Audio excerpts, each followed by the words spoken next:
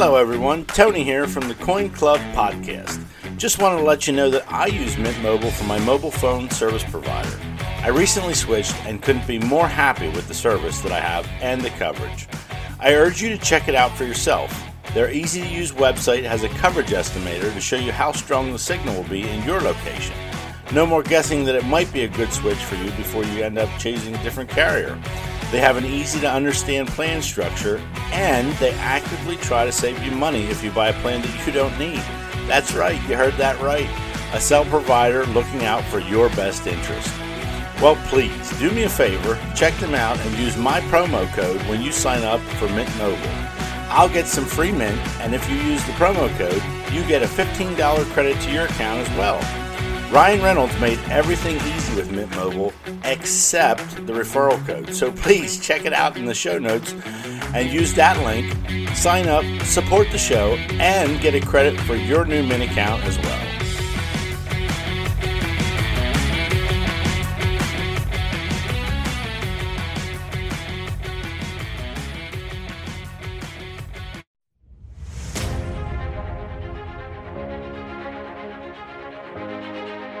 Welcome to the Coin Club, a podcast brought to you by the Seven House Coins, Currency, Bullion, where we discuss everything related to numismatics. I'm glad to have you along with me for my journey and excited to share with you the very best of numismatics.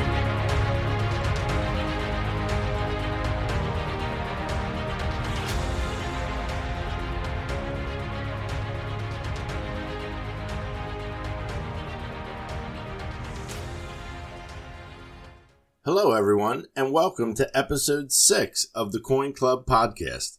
I hope you enjoyed the last episode that included storage solutions and a look at numismatics in France.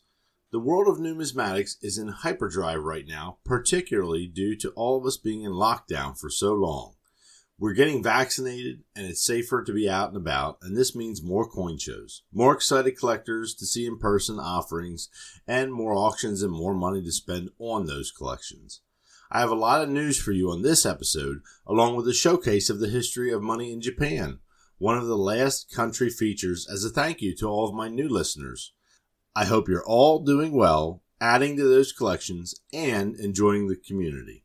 Please don't forget to share this podcast with your friends, as it helps me out greatly. The more listeners, the better this podcast gets for all of us. And with that, here we go. Reminder to all you Morgan Dollar fans out there, the United States Mint has failed us collectors again with their botched releases and catering to huge dealers and flippers like they have had in the past, and will be postponing the other Morgan Dollar and Peace Dollar series releases until a date to be determined per their website.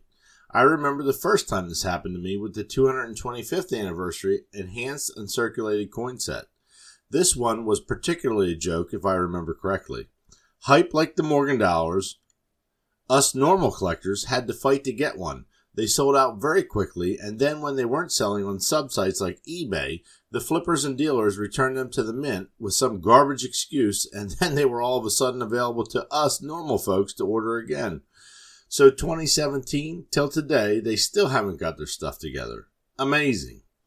Remember, friends, call, write, and email your complaints to the United States Mint and tell them how disappointed you are with the way that they operate.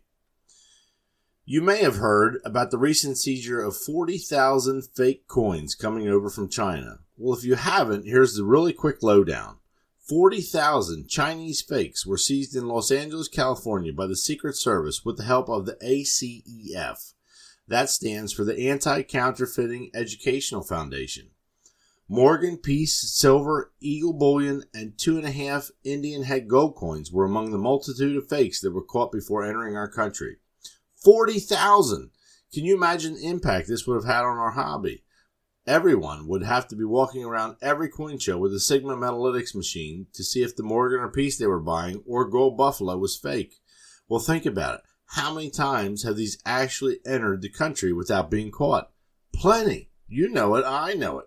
I know it feels like it's a never-ending battle, friends, but I would urge you to get on your favorite site like eBay, and when you're searching for the coins that you're looking for, find those Peace and Morgan dollars, the gold coins that you know are fake, and report them as such. It's just a drop in the bucket, but we all must be cognizant and be part of the solution. These counterfeiters must be stopped before the hobby is ruined with second guessing and fakes that we cannot control. In just a little searching of the most recent news on counterfeits, I found the following. These counterfeiters are not only causing us problems in our own country, they're causing problems in their own country of China.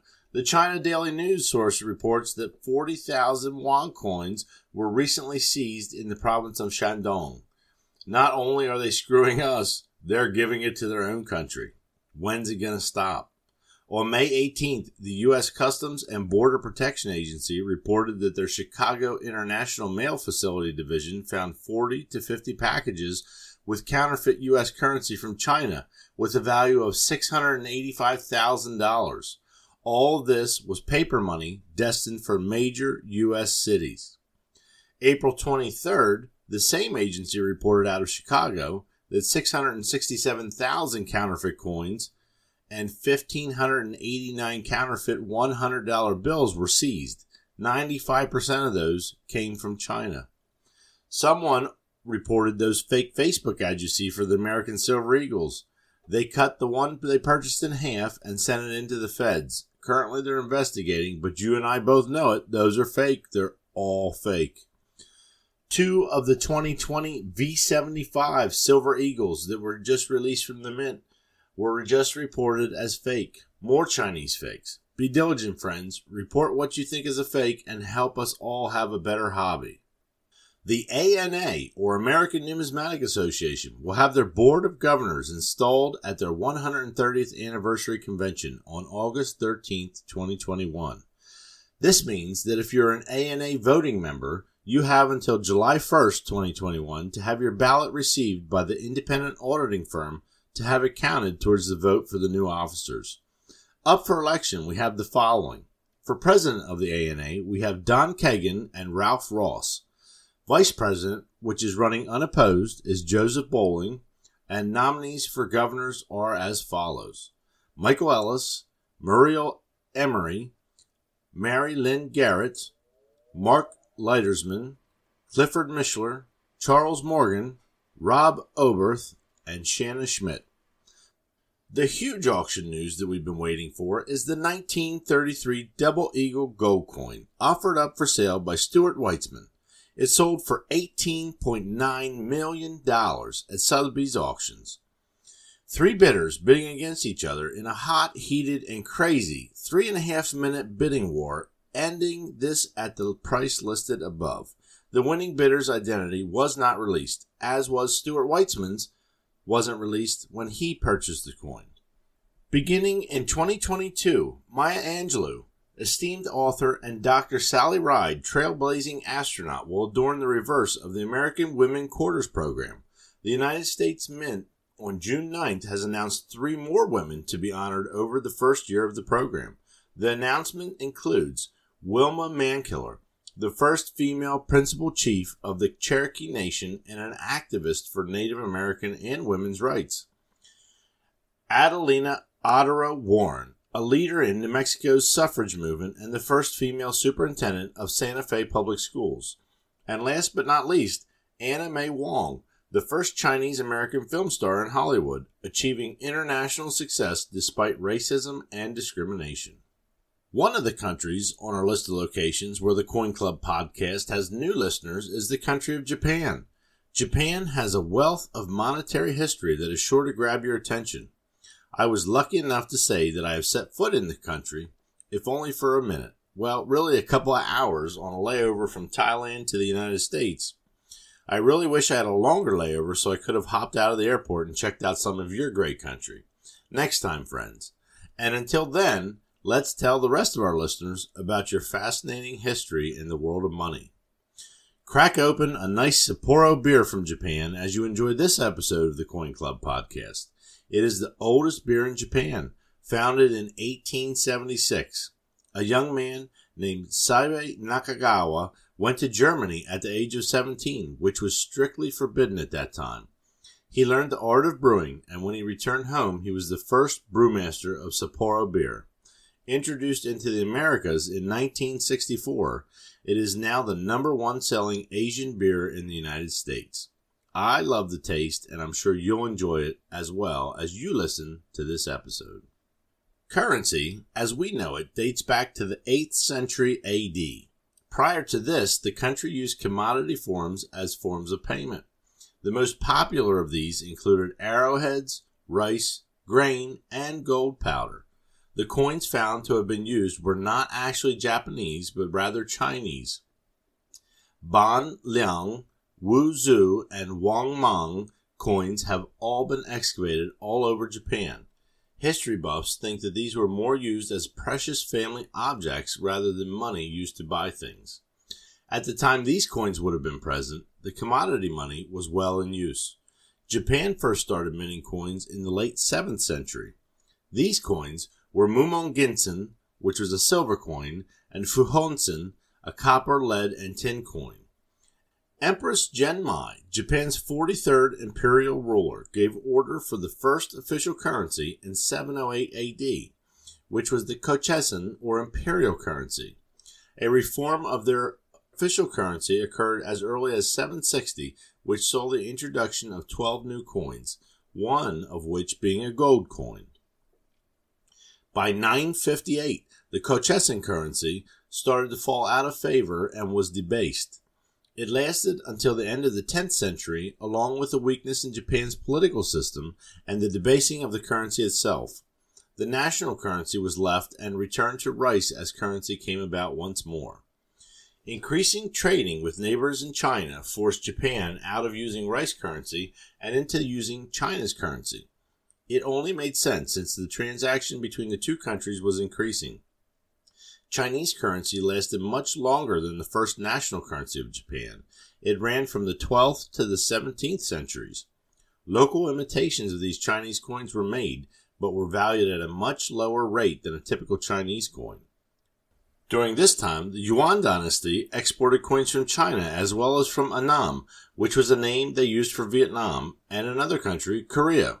The second great unifier of Japan, Toyotomi Hideyoshi, centralized minting of large denomination silver and gold coins, which effectively started the basis for a unified currency system.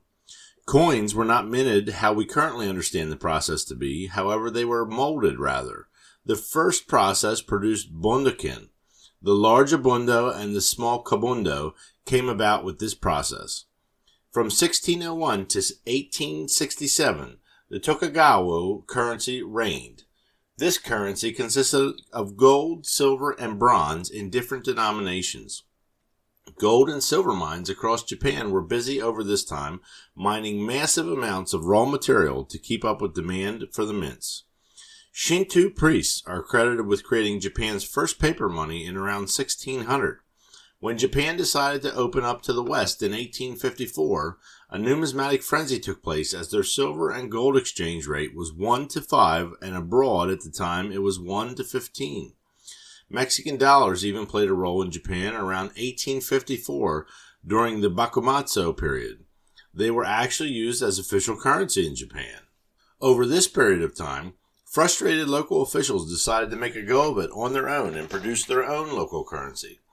With not enough currency available that was issued by Japan, the need to use other currencies and the shortage of those as well led to the production of local currency, which inevitably led to the crumbling of the current monetary system and outrageous prices for goods throughout the land.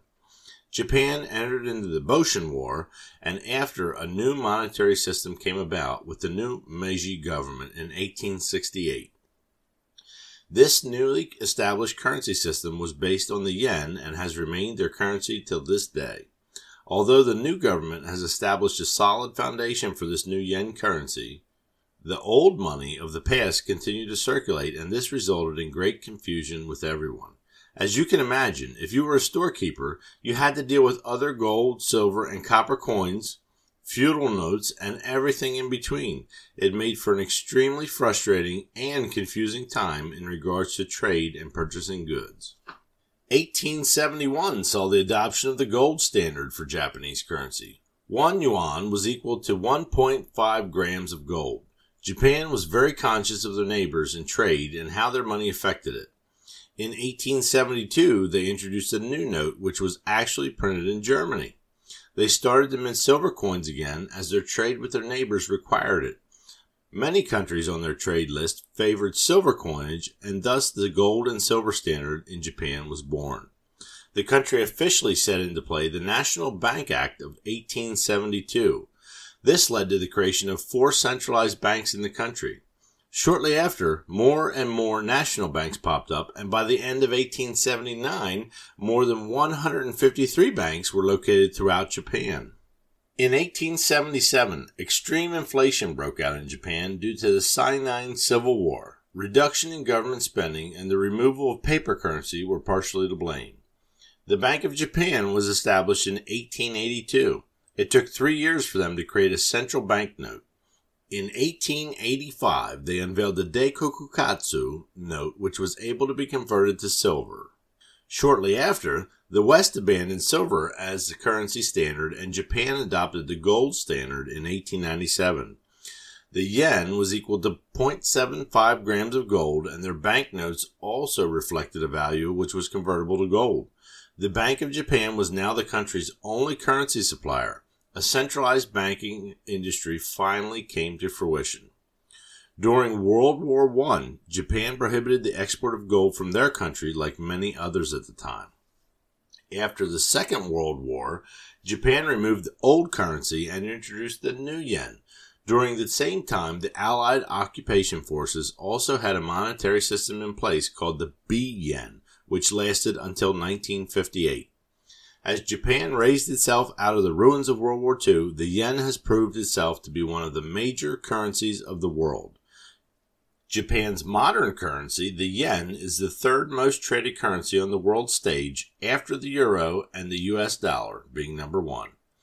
The government of Japan has 3 minting facilities located throughout the country. The main office and mint is in Osaka, and 2 other branches are in Tokyo and Hiroshima.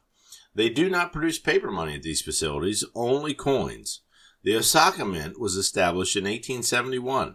The Tokyo Mint was established in 1879 in the Ministry of Finance building, and in 1939 moved to its current-day location in Toshima-ku. Construction of the Hiroshima branch started in 1942, with the official minting of coins starting in 1945. This year, 2021, they are celebrating their 150th anniversary. The mints collectively mint a combination of 6 regular coins and a few commemorative coins each year as well. The 1 yen, 5, 50, 100, and 500 yen coins are in their portfolio. Since 2007, the Japan Mint has minted coins for 10 other foreign countries as well as their own. The Japan Mint holds many world-renowned awards for their coins. Check out their website at www.mint.go.jp for more fun facts and take a tour in the English language. Well, friends, we've come to the end of episode 6 of the Coin Club podcast. I hope you enjoyed our step back in time of the history of money in the country of Japan. It just brushed the surface of all that is in the world of numismatics in Japan. If this caught your attention, I urge you to take a look for yourself and see what they have to offer in our coin collecting community. It offers so much to discover and will surely keep your attention and garner newfound interests. Thanks again, folks, and I look forward to seeing you the next time on the Coin Club podcast. Thank you for joining me on this episode of the Coin Club podcast. I had a great time with you and look forward to sharing with you on the next episode. If you like what you've heard, please consider supporting me on Patreon at the Coin Club Podcast. Please follow me on social media. I'm on Facebook at the 7 House Coins Currency Bullion and also on Instagram at the same name. You can also go to my website, 7houseccb.com, and give me some feedback on this episode or some suggestions on what you would like to see in future episodes. As always, I'm grateful to all of you for your support and look forward to seeing you the next time on the Coin Club Podcast.